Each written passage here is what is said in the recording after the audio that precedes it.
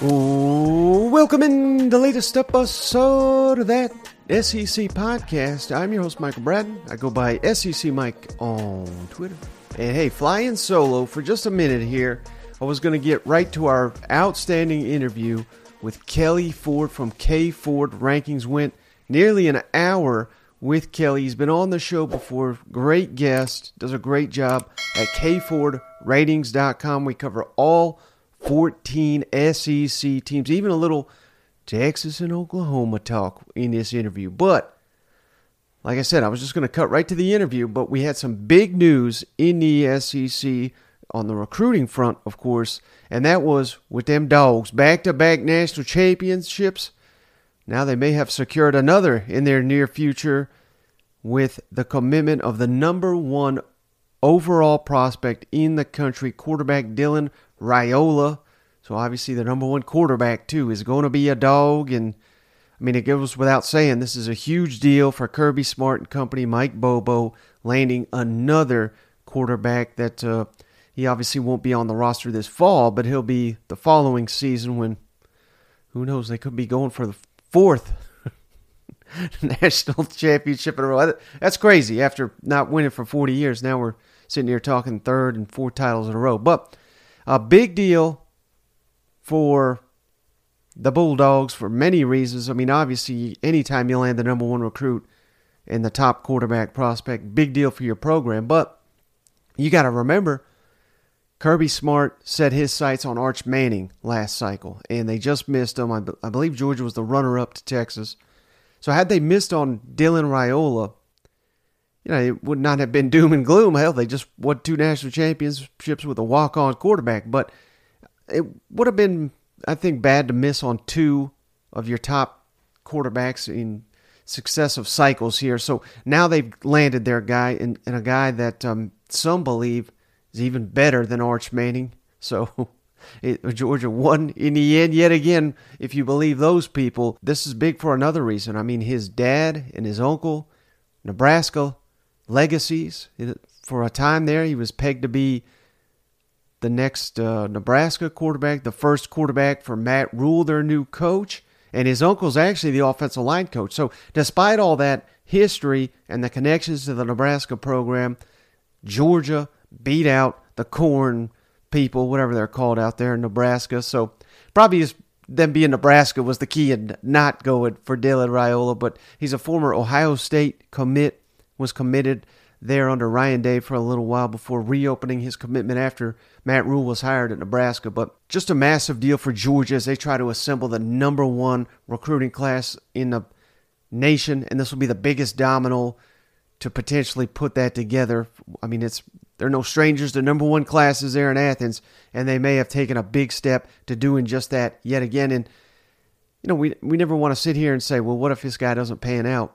But that does happen. I mean, the hit rate is, with these 5 stars, it's quarterbacks specifically, it's about 50%. Well, in case you didn't already know, they've already got a top, depending on what service you look at, top 10, top 12 quarterback committed, 4-star Ryan Pugsley, and he is apparently locked into his commitment. So either way, Georgia's got 2 elite quarterbacks signing with the program this fall. And I just wanted to make this note. I thought this was pretty interesting. Credit On3, who put out there this graphic, and it says, of the top 10 quarterback prospects in the country, per their ratings right now, all 10 are now committed following Dylan Raiola's commitment to Georgia. So Raiola number 1. Alabama's got number 2 in Julian Sayin. So Georgia, Alabama again competing for this top billing here. Florida's DJ Lagway's number 3. Michigan got a guy, Jaden Davis. C.J. Carr from Notre Dame. Air Nolan, Ohio State. And then Tennessee's on this list with quarterback commit Jake Merklinger. FSU got a guy. And then Auburn, Walker White. Beat out Clemson to land Walker White. And Pugsley, the guy I mentioned, he's number 10 according to On3. So the top 10 signal callers all committed. 6, over half of them committed to SEC schools. And who knows, maybe some of these guys looking outside the SEC, they may just flip to the SEC before it's all said and done. Who knows? I'm just not making any predictions, but would not surprise me in the least. But all right, let's get to this outstanding interview with my guy, Kelley Ford. I think you guys are really going to appreciate it. He does his homework. He's entertaining with all these numbers he's going to throw at you. If you're watching on YouTube, I'll throw up all the charts and graphs and everything he's put together to make this an even better viewing experience. But you guys are really going to like all this data that old Kelley's got for us on the SEC's upcoming season. All right, we're pleased to once again be joined by the man himself, Kelley Ford. You know him online, KFordRatings. He's been on the show before. I've been on his show, We Hate Your Team podcast. I don't think I'm welcome back after my appearance. Check out his website, KFordRatings.com. He works for the Horizon League, and I also know he is an NCAA tournament junkie. Man, Kelley, that board you have for March Madness, I mean, that's elite stuff right there.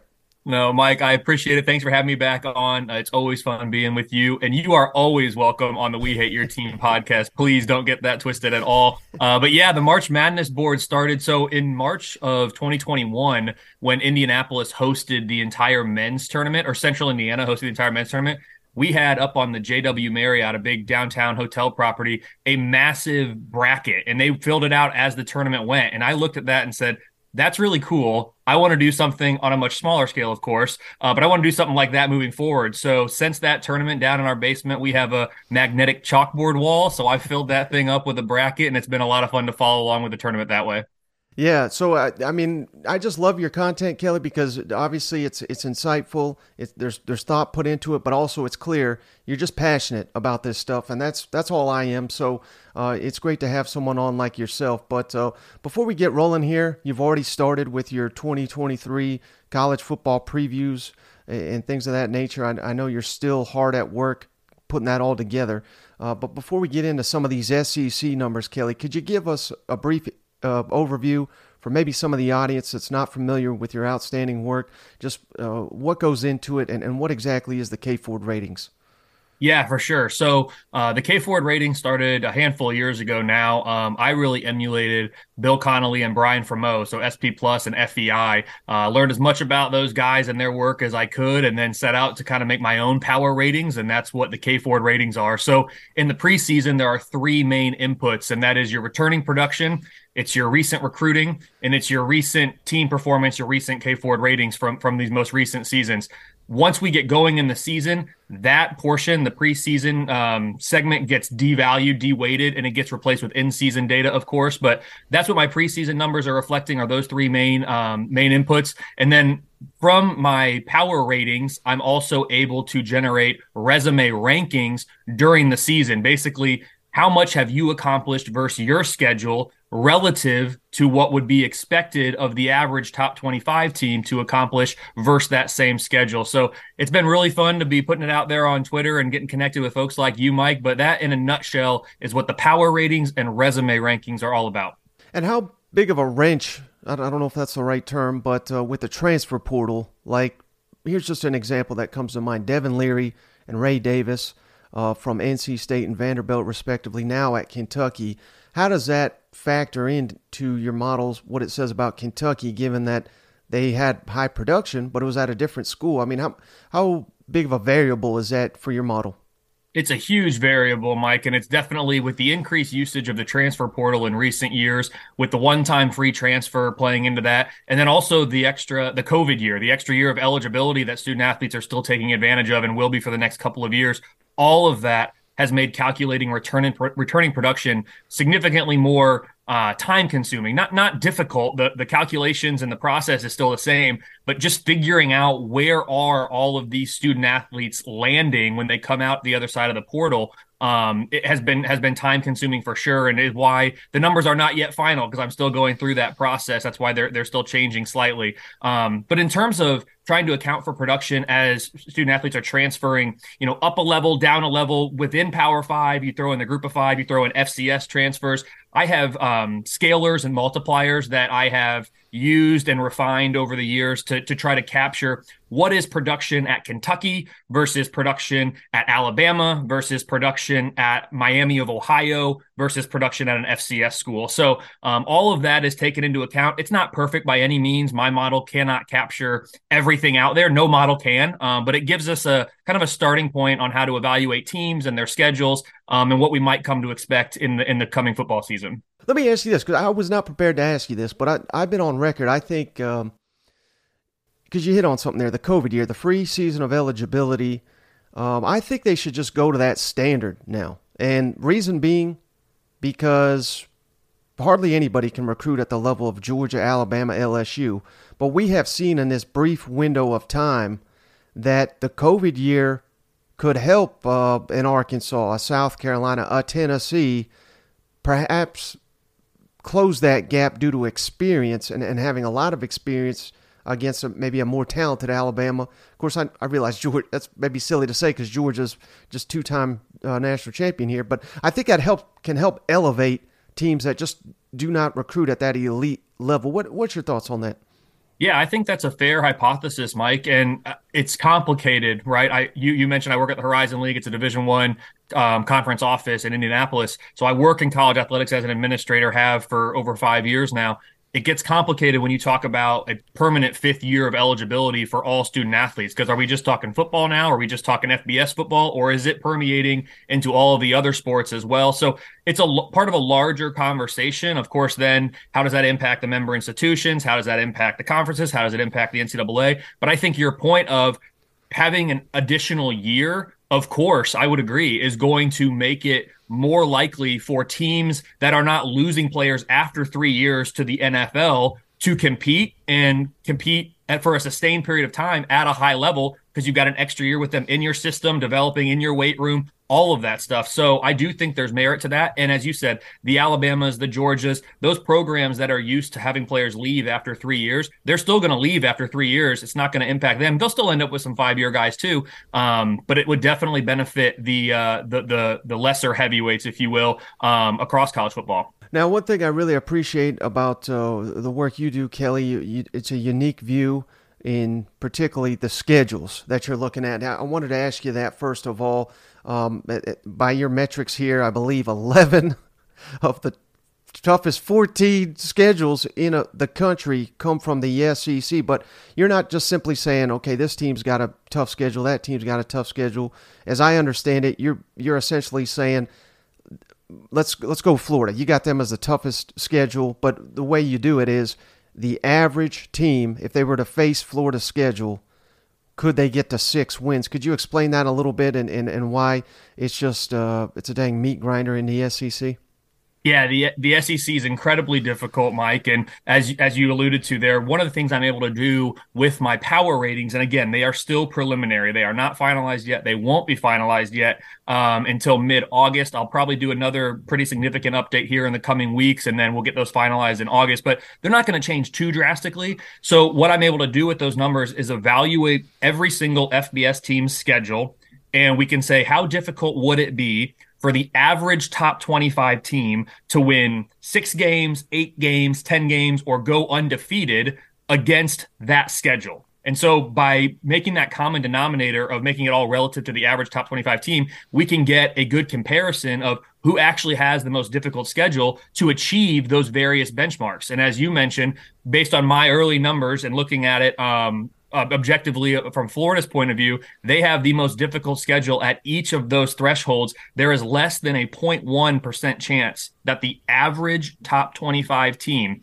would go undefeated against Florida's regular season schedule. We're talking about the average top 25 team. That's a really good team, and there's less than a 0.1% chance that they'd be able to go undefeated. If we look at just bowl eligibility, so the average chance that the chance that the average top 25 team would go 6-6 or better against Florida's schedule, there's a 92% chance of that, which is the lowest in the country of any FBS team. So that means there's an 8% chance that a really, really good team, an average top 25 team, would fail to reach bowl eligibility against Florida's schedule. Just really, really difficult. And that's a function of playing in the SEC. It really doesn't matter whether it's East, whether it's West. Of course, the West has been more competitive top to bottom. Georgia's obviously won the national championship the last 2 years, but top to bottom, the West has been more competitive. But even playing in the East, when you're playing in the SEC, that's where the best college football is played on aggregate in the country, and it's been that way for going on 2 decades now. And second on your list is South Carolina, so I would assume that as a function of Florida playing at Utah, Florida State, and then the SEC, and South Carolina playing North Carolina, Clemson, and the SEC. So, I mean, these ADs are not doing their coaches any favors, are they, in Gainesville or Columbia, South Carolina? No, it's going to be difficult, that's for sure. But those are the matchups the fans want to see. And I, for one, I mean, you mentioned Florida, Utah. That's just an absolutely great non-conference game. Really excited about that. Urban Meyer Bowl, I guess. But outside of that, it's not really a rivalry. Those ones you mentioned for South Carolina, though, Clemson, North Carolina, those are rivalry games. I want to see as many rivalry games as we can in conference, out of conference. To me, the rivalries, the upsets, that's the absolute best parts of college football. So you're right, not doing them any favors, but they're giving the fans what they want to see. And it's a really good opportunity for these teams to go out and get really high quality and high profile wins. You win these games, you're positioning yourself really, really well down the stretch to be in a place that you want to be in the postseason. And what's interesting, Kelley, you got Alabama, number 3, most difficult schedule. But, of course, again, your model's based on average top 25 team. And even the biggest Alabama hater is not going to sit here and say, well, they got a pretty average roster. I mean, they got, at absolute worst, maybe the 4th best roster in the country and probably a top 2 roster in the country. So you're not sitting here saying Alabama's going to go 6-6 by any means. But they do have a tough schedule. A&M's 4th. Auburn's 5th, good luck, Hugh. Ole Miss 6, Mizzou 7, LSU 8, Vandy 11, Mississippi State 12, Kentucky 13, and your most hated team, the Arkansas Razorbacks 14. I'm wearing my Arkansas shirt just for you, Kelley, because I don't want us to lose this great Razorback fans that you hate, or at least your model does. I shouldn't say you. I should say your model hates the Razorbacks, right? I have nothing against Arkansas. Yes, Mike, you're correct. And you're listing off the ranks there, the difficulty to go against the 6-6 record. They're slightly different as you change the threshold, but generally they're in the same ballpark, of course. And yes, it's the model that maybe is not as high on Arkansas as others or as I would like them to be, because quite frankly, Mike, I really like Arkansas. I think Sam Pittman is a great cultural fit for Arkansas. I think he can do great things there, things that maybe others would not have the ability to do, just given his personality, given his approach, given his philosophy. I will say, for the record, I know we've gone back and forth on this. Last year, I projected 6.4 wins in the regular season for Arkansas. They ended up getting 6. So I actually was higher on Arkansas than they ended up performing. It was really close, of course, but there's nothing personal. Love you, Arkansas. Woo pig suey, all that stuff. But again, you're in the SEC West. That's a really tough division to be playing in. Mike, they've got a gauntlet. I mean, I know we're not diving into them or anything, but they have a gauntlet. Weeks 4 to 7, you're at LSU, you're neutral to Texas A&M, you're at Ole Miss, you're at Alabama. That's the toughest 4-game stretch in the entire country, and it's not close. That is absolutely brutal. If you're an Arkansas fan, you got to be hoping to go 2-2 there, I would think, and you'd be happy with that. Right, and I believe they've only got 2 home conference games before like the beginning of November, which is insane. We got to fix this XCC scheduling. But you know, one team I didn't reference there, Kelley, in your toughest schedules to get to 6 is Georgia, of course. I mean, the best team, number 1 preseason by every poll metric is likely going to have Georgia as an elite national championship contender, yet they're not even listed here. That's just another reason that we need to fix the schedules in the SEC, don't you think? Again, I'm not trying to break Kirby Smart in Georgia or anything, but it is kind of weird that Alabama's playing this gauntlet and Georgia seemingly has only got one team they're facing that I believe is projected to win 7 or more games. Yeah. So the Georgia schedule is interesting, and the context needs to be remembered here. So, of course, Georgia did have a non-conference game against Oklahoma scheduled, which was canceled with the news of Oklahoma and Texas coming to the SEC next season. So it's not that they didn't try to get that game, but the reality is they don't have it. So with that kind of footnote aside, you look at their schedule. The reason that Georgia's grades out as easier than the other SEC teams, specifically the other SEC East teams, is because Georgia doesn't have to play this one team in the SEC East that's really, really good, and that is Georgia. All the other SEC East teams have the benefit, in this case, if you will, I say that with quotes, of playing Georgia to beef up their schedule. Georgia can't play itself on a game day, and so they don't have that opportunity. You then look at their non-conference schedule. I talked about how much I love rivalries, and I'm not suggesting at all that you get rid of Georgia Tech. I think it's a great way to end the regular season. I love it. But Georgia Tech's not doing a whole lot for Georgia's, strength of schedule at this point in time. And then there are other non-conference games: UT Martin, Ball State, UAB. None of those teams projecting to be very good relative to at least a Power Five schedule or standpoint. So that's how you get what you get with the Georgia schedule. And again, they are playing in the SEC East with the full round robin on that side, which is weaker on aggregate than the West. Catching Auburn and Ole Miss out of the West. Tennessee is the only game currently in Knoxville that I have Georgia as less than a 2-touchdown favorite in. My numbers currently like Georgia in that game by about 8. Well, I think Georgia fans also like playing Tech to end the regular season because it's always good to get a bye right before the SEC championship game. But let's break down your model. It's got SEC projected wins. And I got a quick question for you, Kelley, because I know some people, I get this question a lot. Let's just go with Georgia off the top, for example, 11.1 projected wins. How does a model come with a decimal point? Can you explain that for the audience? Yeah, absolutely. So my model is projecting Georgia's overall record to be 11.1 and 0.9 losses. In conference, 7.2 wins and 0.8 losses. So how we get to decimal points and tenths of wins and losses is by multiplying the individual game win probabilities together. So I just mentioned Georgia, for example. They are an 8-point favorite at Tennessee, and they are greater than a 2-touchdown favorite in every other game on their regular season schedule. So in any individual game, my numbers are giving Georgia at a minimum a 72% chance to win, and in most cases, greater than an 85% chance to win every single game on their schedule. However, when we multiply together those 12 individual probabilities, you get a number that is smaller and smaller each time. Because anytime you multiply by anything less than 100% or 1, the result is going to be a lower number. So that's how Georgia gets to 11.1 projected wins. There's not a single game on the schedule that I am saying that's the game that Georgia that I think or my numbers think Georgia is going to lose. But overall, on the aggregate, the numbers suggest there is one game this year where Georgia will stub their toe. I'm not going to bet on that, and I wouldn't advise anybody else to do it either for a Georgia money line upset. But that's what the number suggests. That's how we get there. Georgia's 11.1 projected wins is the greatest of any team in FBS football this year. Alabama, Ohio State, everybody else fewer than 11.1. So Georgia, Bulldog fans should be feeling very good about the team this year, their chances to make it to Atlanta, their chances to make the CFP, and their chances to be the first three-peat national champions that we've had in a very, very long time. Right. And so second on your list here, Kelley, Alabama 10.4, not very far behind. Do you think that is that a function of playing that West schedule, of playing Texas, even though that is at home? It kind of creates that little separation between Georgia and Alabama, according to your model?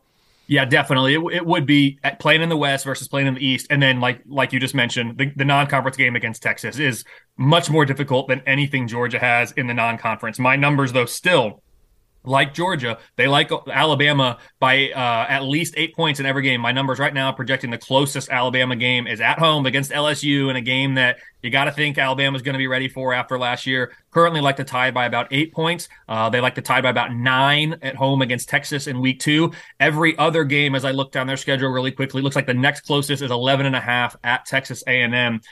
So again, that's how we get to the 10.4 projected wins for Alabama, 6.7 in conference. There's my numbers though, 50-50 chance exactly that Alabama wins 11 or more regular season games this year. So this is an Alabama team that I know they haven't reached their team and program goals in recent years. And what makes it worse is the team in Athens, Georgia is lifting that trophy, but they are still very much poised to make a run at this. And my numbers would suggest they're going to be the favorites in the West and to make it to Atlanta. And next you got LSU, 9.4 projected wins. And I've heard you say this, Kelley, but and it was not just you. I mean, it was everybody. Everybody kind of missed on LSU last year. And no one saw that coming. But how does that factor in for your following year? That do you overcorrect, or how do you respond to a LSU Brian Kelley program that overachieves year one, and how does that affect year two? Absolutely, yes. Last year projecting just over 7 wins or just under 7 regular season wins for LSU. Of course, they went out and got 9. So that 2.2 wins over expected for me ranked 19th nationally last year out of 131 teams. So Brian Kelley did a phenomenal job in year one. My numbers have corrected. Of course, as you mentioned, how do you walk that fine line between a correction and an overcorrection? Because we certainly don't want to whether a team overachieves like LSU or a team underachieves, maybe like Texas A&M or Miami last year, two good examples of underachievers. You don't want to overcorrect and swing the pendulum too far the other way. So absolutely, that's something that I'm constantly looking at and being mindful of. But my numbers, man, they're expecting a lot out of LSU this year, currently projecting as a top 5 power rated team. This offense is in the top 10 in the country, defense in the top 15. LSU is going to be really, really strong. Their season starting against Florida State at a neutral site. Last year was in New Orleans, I believe. I think this year it's in Orlando. So LSU's backyard this last year, Florida State's backyard this year. Currently like the Tigers by about 5.5 in that game. But that's going to be one that if they can get that win, it'll set them off and they'll be rolling. If they lose that one, they'll have to bounce back and try to recover like they did last year. But this is a really, really good LSU team. I'm excited to see what Brian Kelley is able to do this year. A 50-50 chance. So like Alabama, 50-50 to win 11 for the Tide, 50-50 to win 10 plus for LSU by my numbers. Other than the game at Alabama, where I mentioned they're currently an 8-point underdog by my numbers, LSU's favored in every other game. The second most difficult on the schedule, looking like maybe a tie between that neutral site against Florida State. And then also in week 5, they go to Ole Miss, where my numbers currently make the Tigers a 5.5-point favorite. And you got cousin Shane smiling, Kelley, because you got Tennessee with a projected 8.8 win, so closer to 9 than 8. A lot of faith, I would imagine, in Josh Heupel to reload a lot of offensive production off to the NFL. But your model clearly thinks Tennessee can sustain success. Yeah, cousin Shane should be smiling. He should be happy about this one. Just like LSU overachieved last year, Tennessee did as well. Actually, slightly more, 2.3 more wins than I expected last year in the regular season from Tennessee. So I definitely think Josh Heupel, I mean, he had that team humming. They finished the year last year power rated number 4 for me in the entire country. Who knows if Hooker doesn't get hurt at the end of the year, how everything shakes out with the CFP and all of that. We'll never know. But it was a really good Tennessee team last year. I don't think they're going to be quite as good this year, but they're still going to be an incredibly talented team. Top 10 coming into this year. Second best offense right now, currently projected in the entire country. Defense projected as a top 35 unit. So Tennessee is definitely a team to be reckoned with. They do have a tough schedule, though. Tennessee every year has a tough schedule. When you get Alabama and Georgia every single year, that's brutal.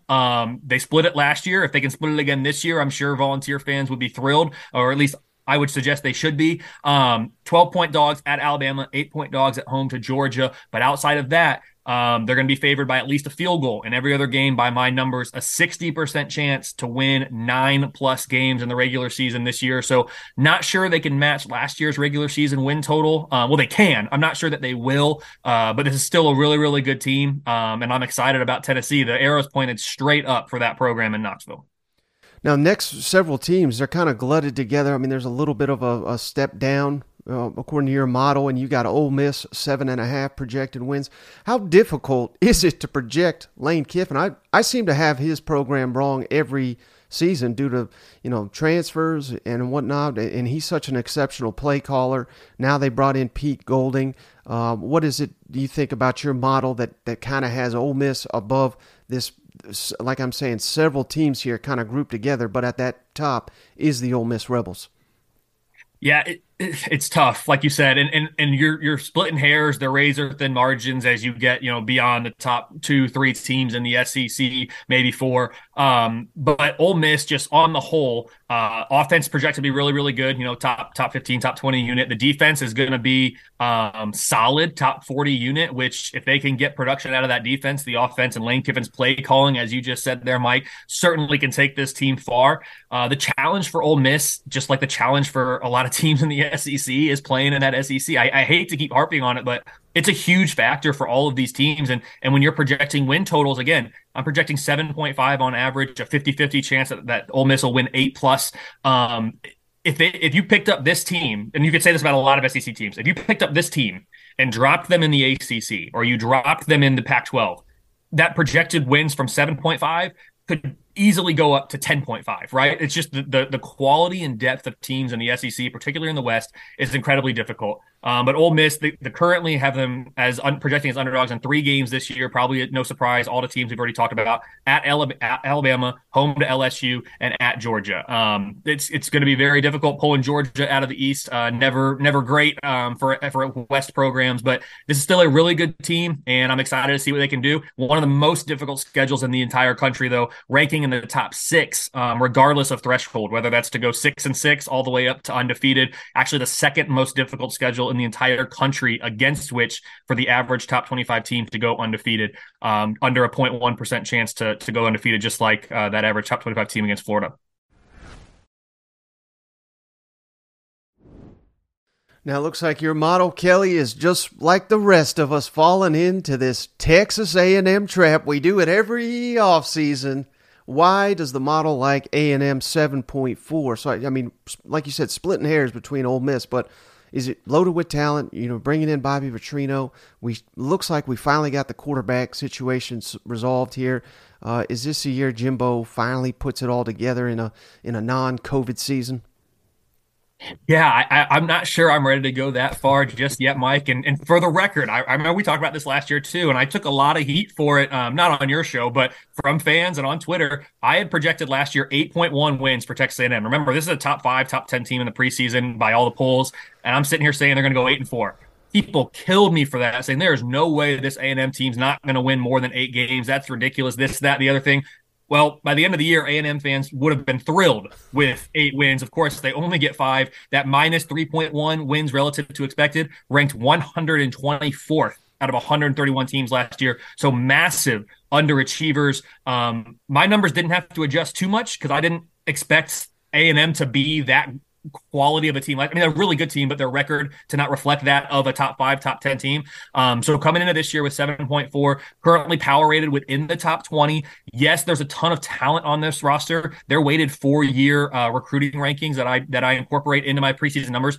Currently ranks number 4 in the entire country, behind only Alabama, Georgia, and Ohio State. Those are the only 3 programs over the last 4 years that have recruited at a higher level than Texas A&M. This defense is very strong, top 5 unit nationally is how it's projecting. It's the offense that's going to be the question. Currently projecting in the mid-50s. How much will Petrino be able to do with this offense? How much will Jimbo Fisher let him do with this offense? That will tell the story. And of course, the schedule is incredibly difficult, ranking in the top 5 or 6 and against all those thresholds as well. But if you look at the schedule, I'm seeing 1, 2, 3, 4 games right now currently that A&M is projecting as an underdog in. You'd be happy if you get one of those right, but now that's already 3 losses straight on the schedule. Home to Alabama, at Tennessee, at Ole Miss, and at LSU. Currently projecting as underdogs in all of those games. So it's going to be very difficult. But the talent in College Station is undeniable. It's, can that offense have a pulse, really? Can they get going? This is the opposite of Iowa. This is the same as Iowa. They've got this phenomenal defense. And if the offense can just show a pulse, then they're going to be really successful and do great things. Now, Iowa, they need a smaller pulse because they're playing in the Big Ten West and not the SEC West like Texas A&M. But yes, great defense. Question marks on offense. Still projecting to be a top 20 team, though, which you'd expect with this talent roster. That's exactly what the Ags thought they were getting when they gave Jimbo $100 million. The Iowa of the SEC. My God. Okay. Oh, that's gonna be clipped and quoted, isn't it? Oh boy. All right. This was my dark horse, I think, of the entire SEC, Kelley. Kentucky, 7.1 projected. How difficult is it, though, to project them, given that last year was a train wreck on offense? 2 years ago was a train wreck on offense, but the 1 year they had Liam Cohen and they had Will Levis playing at a high level. I mean, they won 10 games. Can they get back to that? And maybe not quite to that level, but they've got one of the best defensive coordinators. They've got probably the most underrated defensive talent, in my mind, in the SEC.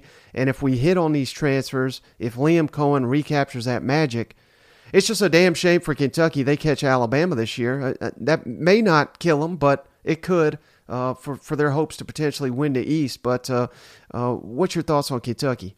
Yeah, Kentucky is a great defense. I think they are underrated. I have them as the second best defensive unit in the SEC East behind only Georgia. This is a top 10 defensive unit in the country. So much like A&M, the questions, as you said, Mike, are on the offensive side of the ball. I've got Kentucky power rated currently number 23, so a top 25 team. But when you're playing in the SEC, being 25th or 23rd is below average, it feels like, in your own conference, or right around average. So it makes it very difficult. But the schedule, while it's very difficult overall, it sets up very nicely for Kentucky at the start of the year. Ball State, Eastern Kentucky, Akron, Vanderbilt could very likely be 4-0 before hosting Florida in what's going to be a pivotal swing game. If you can get that game against Florida, right now my numbers have this as a pick 'em. And I've learned that my numbers are a little bit higher on Florida than basically anybody else out there, it seems like. So I'm sure the Vegas line might actually favor Kentucky in that game by a little bit. My numbers lean Kentucky, but not enough to put any points on it, so it's still a pick 'em for me. But once you get past that, of course, you have to go to Georgia.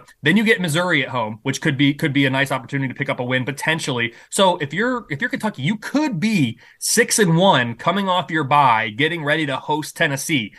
And I hope you're close to that record, because after that, it's very difficult. Tennessee at home, at Mississippi State, versus Alabama, at South Carolina, at Louisville, who maybe is a sleeper team in the ACC. That's not a very difficult schedule. Louisville only plays 3 true road games all year, fewest in all of FBS. So it gets difficult at the end of the year for Kentucky. They need to bank those wins early. My numbers, you said, 10 wins is where they've been, and can they get there? Currently a 3% chance to get 10 plus wins. So I'm not liking the chances of that, but a 66% chance to get 7+. So a 2 and 3 chance for Kentucky to get 7+ wins this year. That's how you get the 7.1 projected wins, and in conference 3.6 wins. So expecting them to be, right around 500 in SEC play, just given the nature of the schedule. But if they can win those toss-up games, Kentucky absolutely could surprise the people with a great win-loss record this year. Well, let me just to be clear, Kelley. When you say 10 wins, you're saying just regular season, though, right? Correct. All of my calculations, good clarification, Right. all of my calculations at this point are based on the regular season slate, which for all teams except for 2, we actually have 2 teams this year playing 13 regular season. That's Hawaii, as they usually do, and New Mexico State. They are on a 13-game schedule, everybody else on 12. So when I'm talking about reaching a certain win threshold, I'm talking strictly regular season. So yes, I should have clarified that. Okay, because I think both years Kentucky won 10. They won the bowl game. Got it. So I just wanted to make that clear. Mississippi State 6.8. Again, all these are very, very, very close. How difficult is it to project a new head coach who's never been a head coach outside of a bowl game? And he's standing firm that we're not blowing up the offense, but there's only one Mike Leach, and we're going to Kevin Barbay, who's been wildly successful. So I'm not saying he's going to be a disaster, but there's an adjustment period, and they got a first-year defensive coordinator, an offensive coordinator that's never called a play at the Power 5 level, and I just reference the head coach. I mean, there's a lot of unknowns with Mississippi State. Doesn't mean they're going to be bad, but there could be a learning curve. What's your thoughts on Mississippi State? Your model's got them at 6.8 wins. Yeah, all the things you said, Mike, I absolutely agree with. And of course, it's very difficult to replace a legend and such an innovator in college football like Mike Leach was. We will miss him, of course. This is a very balanced Mississippi State team by my numbers. They're power rated inside the top 30. Their offense and defense, both top 30 units. So I think the balance of this team is very important. Their non-conference schedule, not overly difficult. They're drawing Kentucky and South Carolina out of the East, which, again, we've talked about top to bottom. The SEC is incredibly difficult, but if you're going to draw 2 teams out of the East, minus Vanderbilt, those are 2 that maybe you wouldn't mind seeing on your schedule so much, if you're being honest. So it's a difficult schedule, but it's not as hard as maybe some of the others in the SEC. So it does give a little bit of hope, I think, to Mississippi State. 59% chance to win 7+ games. A lot of these games are projecting within a field goal. I mean, if I go down their schedule, here are all the games projecting currently within plus or minus a field goal. At South Carolina, at Arkansas, at Auburn, home to Kentucky, home to Ole Miss. That's 5 games out of a 12-game slate that are really toss-up games. That's not even counting, Texas A&M, which is currently under a touchdown line. So again, kind of like I talked about with Kentucky, that's why it's so difficult, Mike, as you've alluded to a couple times, to split these hairs between these teams. And that's why the numbers, when you aggregate them and average them all out, they end up so close, because so many of these teams have multiple games on their schedule, half their schedule that is projecting as toss-up games. And you never, in football, especially college football, you never know how these toss-up games are going to go. You can go 6-0 in those toss-up games, or you can go 0-6 in what we call the Scott Frost special and lose all of those close games. And so that can define your season. That can define a head coach's tenure at an institution. So there's so much that goes into those close games. Models can't account for all of that. At the end of the day, it's an oblong ball. It takes a good bounce this week, a bad bounce next week, and you just hope that it evens out over the course of the season. But that's why it's so difficult to split these hairs. And that's why we love SEC football, Kelley, because you just never know, and home field is a massive advantage. But I digress. So Arkansas 6.8. This, according to your model, even better than last year. And I wanted to ask you real quick, does your model rate like quarterbacks and things of that nature? I'm just curious what it says about KJ Jefferson, because based on your answer, I may hang up this call. Well, I'll tread very lightly here.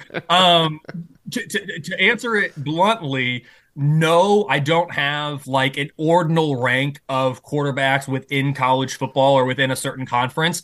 However, of the quarterback play that you have or that you've recruited to is certainly captured in your returning production, in your recruiting rankings, and it's weighted accordingly because we know that quarterback is not just the most important position in all of football, it's the most important position in all of team sports. And so when you have a good quarterback, your team is going to, your offense in particular, but your team overall is going to have a better projection than all else equal if you have a bad quarterback. And of course that makes sense, but it's worth saying because this position does so much in college football and in football in general. To answer your question, which again, I hope I'm going the right way here. I think KJ Jefferson is a very good quarterback. I think he brings things to the table that and I got the fist bump. I'm on the same page right on. I think he's a very good quarterback. I think he's probably an underrated quarterback. And somebody tweeted recently, I can't remember who it was, but somebody said it might have been you actually, Mike. I don't if at this point you don't think KJ Jefferson's a good quarterback, you will never think he is. And I agree with that. Like he's done enough, he's proven enough, you've seen it that he is a good quarterback. Does he make mistakes? Sure. 99.9% of college quarterbacks make mistakes on a very frequent basis. He makes them at a lesser rate, I would say, than most quarterbacks out there. So I think KJ Jefferson is a really good quarterback. I think he gives Arkansas a chance in a lot of these toss-up games that we've been talking about here. This Arkansas team, though, I don't want to say they're going to be defined by the 4-game stretch from weeks 4 to 7 because they're not, but it is possible. I won't say it's likely, but it's possible they can go 0-4 in these games. My numbers currently have them as an underdog in each of them of at least 4 points. So it's more likely that they'd go 0-4 than 4-0, of course. Probably somewhere in between. I think if you can get 2-2, you can feel really good about that. The most likely outcome here is probably 1-3 if I had to guess. And that's not to say they can't go 3-1, for example, but that's a really tough stretch. You come out of that, of course, you get Mississippi State at home, which is going to be a difficult game.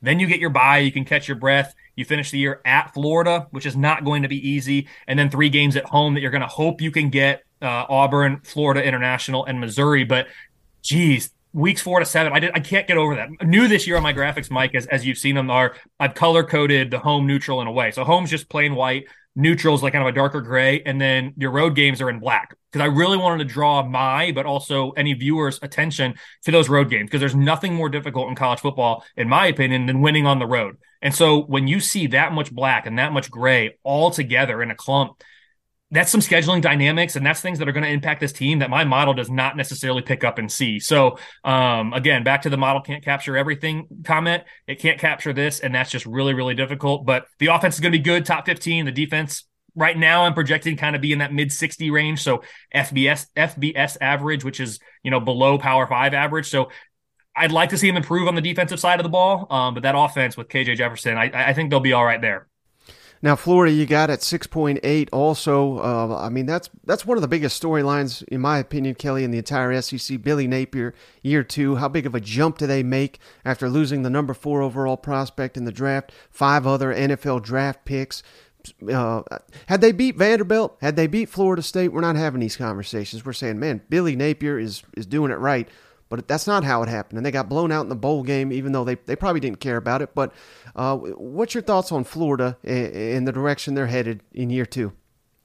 Well, I think I mentioned it earlier, Mike. My numbers seem to be higher on Florida than really any of the others that I've seen out there. And granted, there aren't a ton out there just yet for public consumption, but we'll get more of those here, and it'll be good for me to be able to benchmark my numbers against what other people are saying too, or what their numbers suggest. But I'm a little bit more optimistic about Florida this year. I know they lost Anthony Richardson to my Indianapolis Colts. I mentioned I live in Indy, so I'm very excited. Hopefully he can bring some of that magic that he displayed at times at Florida with him to the Colts and to the NFL. So we'll see how that goes. But for Florida in particular, it's a difficult schedule. It's the most difficult schedule in the country, as we talked about, against any of those thresholds. We've already talked a little bit about it. At Florida, Florida State to end the year, phenomenal rivalry game, but that's going to be a really difficult one, even though it's in the swamp.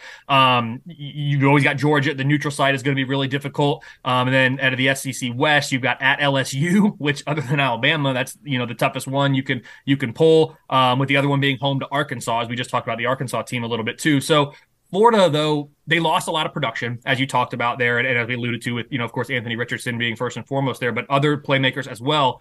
This is a team, though, that's recruited by my numbers at a top 15 level over the last 4 years. Their KFordRatings over the last 4 years currently comes in at number 17. So, again, top 20 there. When you are performing that well in those metrics, which make up a decent amount of the preseason weights in my preseason ratings, you're going to be projected to be a pretty darn good team. So I currently have Florida as a top 20 team. The offense is top 25. The defense is top 40-ish. So I think we need to see something from that defense. I think Billy Napier was a great hire for Florida. I know last year didn't necessarily go the way that Gator fans wanted. I projected 6.9 wins. They ended up getting 6. This year I'm projecting 6.8. So very, very similar to last year's projection for me in terms of win total. But the schedule is so much more difficult this year that this is actually projecting to be a better team than last year, despite all that production that they lost. Again, in my numbers, this is maybe the best team we've seen since 2020, for Florida, which I know was the COVID year, so people discount that. So if you go back one more year, they were a really good team in 2019 by my power ratings as well, a top 10 team that year. So this is going to be a good team, I think. I'll be curious as I finalize my returning production numbers and as I finalize the preseason ratings as we get closer to August, if they fall, and if so, how much down the ordinal rank. I don't expect it'll be too far. But yeah, this is a team projecting 4-4 in the SEC. 30% chance to reach 8+ wins, which, I think most Florida fans after last year would probably be thrilled with that. They'd probably like 7 if I'm being honest, especially given what the over under win total is. I think maybe it's 5.5 I saw. I certainly think Florida's going to get more than that, but again, I'm bullish on I'm up on Florida. And Auburn next on your list, 6.4 projected wins. That they got to be one of the toughest to project, given the new head coach, all the transfer portal movement. Love what they've done via the portal, but sometimes it's hard to just throw those pieces together and expect they come about. But Hugh Freeze, say what you want about him. Everywhere he's been, he's won. So regardless of how he's done it, what's your model's thoughts on Auburn? Model's thoughts on Auburn, a good team, top 35 nationally. The offense is, 40th right now. The defense right around 30. So it's going to be a good team. It's a really difficult schedule. I've learned from Auburn fans, probably not as difficult this year as it typically is, which is saying a lot because this is still a top 5 most difficult schedule in the entire country. Ending with Alabama is always difficult. Of course, you've got to go to LSU. You've got Georgia, as you always do. The whole SEC West, of course, out of the East, we also get, in addition to Georgia, Vanderbilt. So that's going to help you a little bit, you would think. New Mexico State, Samford, UMass, and California in the non-conference. Going to Cal's an interesting one. Don't usually, I feel like, see too many SEC teams going to Cal. So a game that maybe Auburn should win, you would think. A good team with a tough schedule, 46% chance to win 7+ games. There is a lot of uncertainty around this team. They are bringing in a lot through the transfer portal, as you would expect with a new coach, a coach like Hugh Freeze. We saw Lincoln Riley be able to do it successfully at USC last year. I know people that are fans of Colorado want to expect that Colorado can do something similar this year. My numbers have reservations about that. The truth's probably somewhere in between for Auburn, and I think they'll be a good team. 2.8 projected conference wins, though. It's just really difficult when you're not an elite team in the SEC to put together a good conference record. It just is. And while this is a good team, I would not say they're an elite team this year. And by their standards, certainly down. But I do think this will be an improved team relative to last year, which, of course, I think Auburn fans would expect. Now, Missouri always feeling disrespected. They returned the second most production of any SEC team. The defense was outstanding, considering where they had been 2 seasons ago. They just really need to take that next step, and I know Mizzou fans are absolutely over 500 record. So your model's got them at 6.1 projected wins. What are the odds that they hit that 7, potentially 8 win mark? 39% chance to win 7+ regular season games for Missouri by my numbers, a 16% chance to go 8+. So not likely, but certainly possible. This is a team last year that overachieved my expectations by about half a game. I expected 5.5. They got to 6. The defense, as you said, is definitely the better of the two units here, projecting as top 20 this year. They were phenomenal last year, especially relative to where they've been, as you said. Top 60 unit on offense. It's a difficult schedule, as everything in the SEC is. Maybe not the most difficult of all of them, playing in the SEC East, of course, catching out of the West. It looks like LSU and Arkansas to end the year. So if they can, like we talked about earlier, if like with Kentucky, if Missouri can make hay early in the year, South Dakota, Middle Tennessee, I've got it as a pick'em game at home to Kansas State. Expect that to be a really fun game. Neutral site against Memphis at Vanderbilt. There is a chance that Missouri could be 5-0. Missouri fans are probably hoping at worst they're 4-1 coming into the home game in week 6 against LSU. That's going to be really difficult. Then you have to go to Kentucky. My numbers aren't going to favor you in that game, but it's certainly a gettable game. You get South Carolina coming to your place. My numbers like Missouri in that game. So it's possible, not likely, but possible. You could be looking at a 7-1 Missouri team coming off a bye, going to Georgia. 6-2, probably more likely. 5-3 is probably the worst Missouri would want to be, because you're closing the year really, really hard at Georgia, home to Tennessee, home to Florida, and at Arkansas.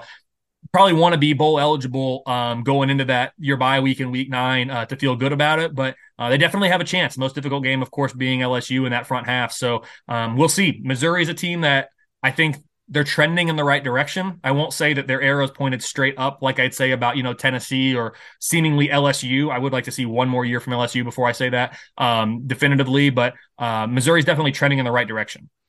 And I can already hear the complaints from Columbia, Kelley. Oh, they just skipped South Carolina, those jerks.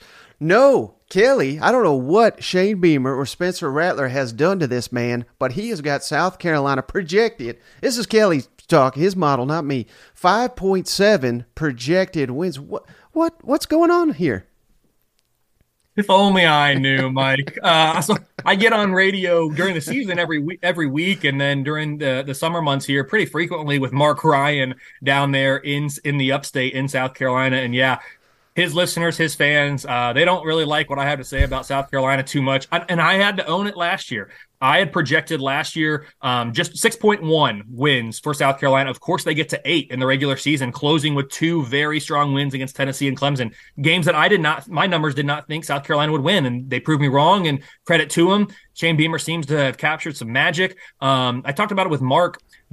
And we talked about it on this show too, this episode today, Mike, there are things the model can't account for. And that's, scheduling nuances, coaching changes, things like that. But there's also intangible momentum, vibe, just feelings around a program. I don't really know how to even describe it, but there are intangibles that the model can't see.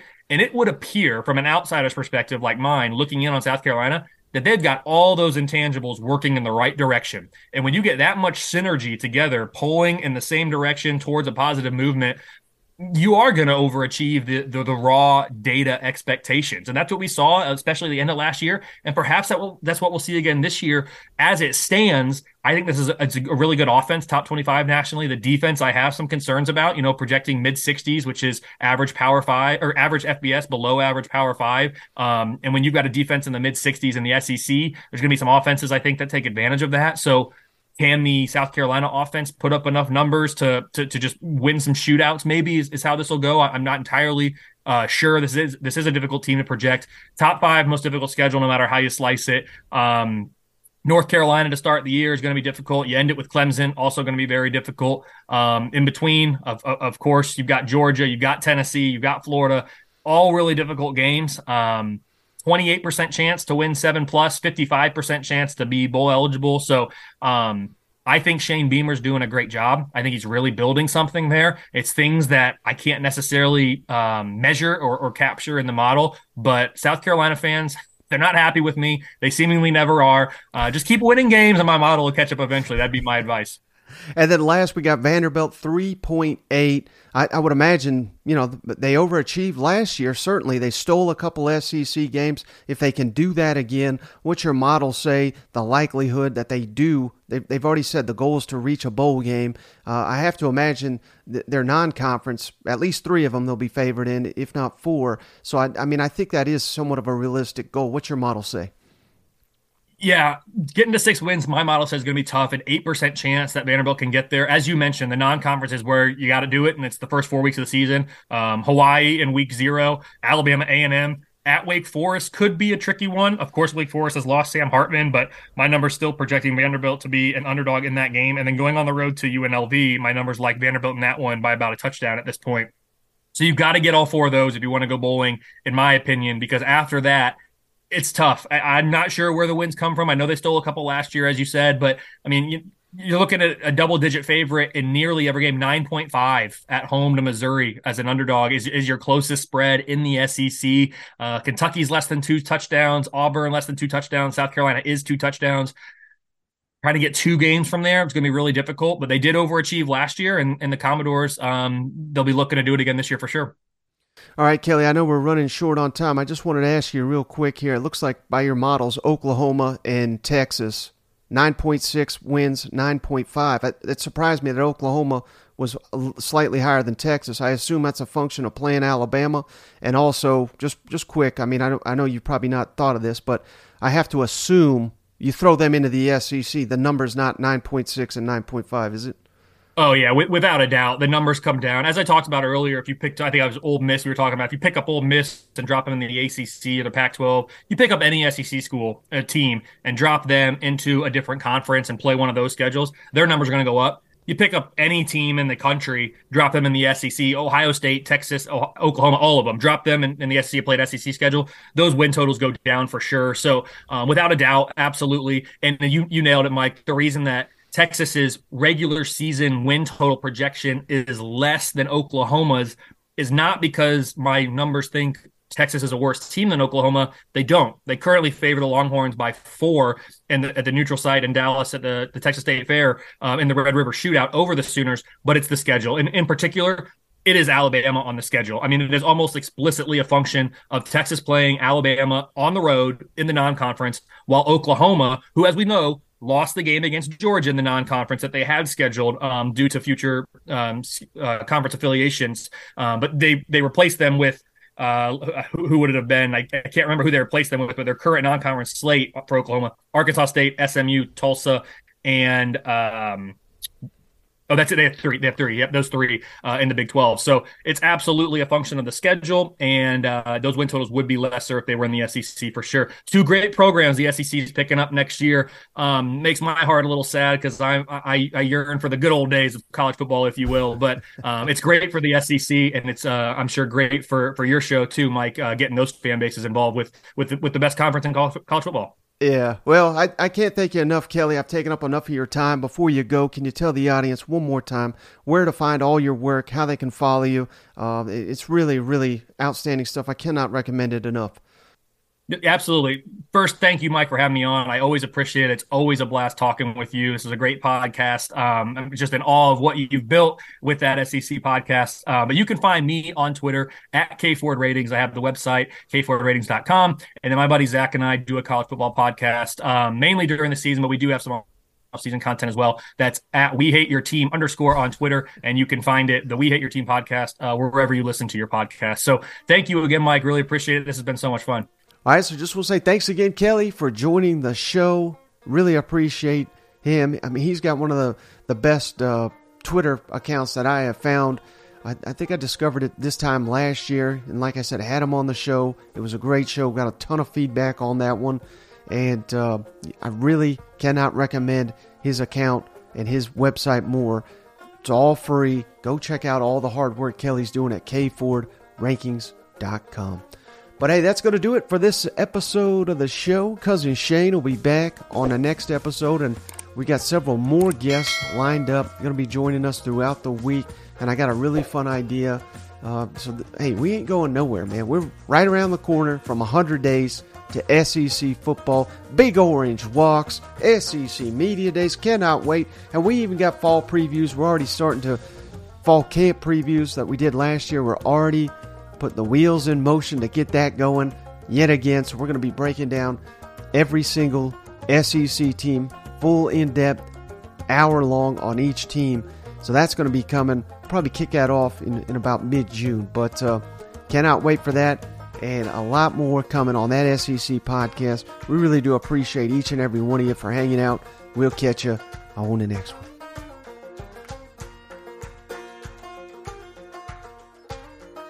Hey, buddy, this beer's for you, Mike, and Cousin Shane. That SEC podcast loves the Pirate, and the Pirate loves that SEC podcast. Hail State.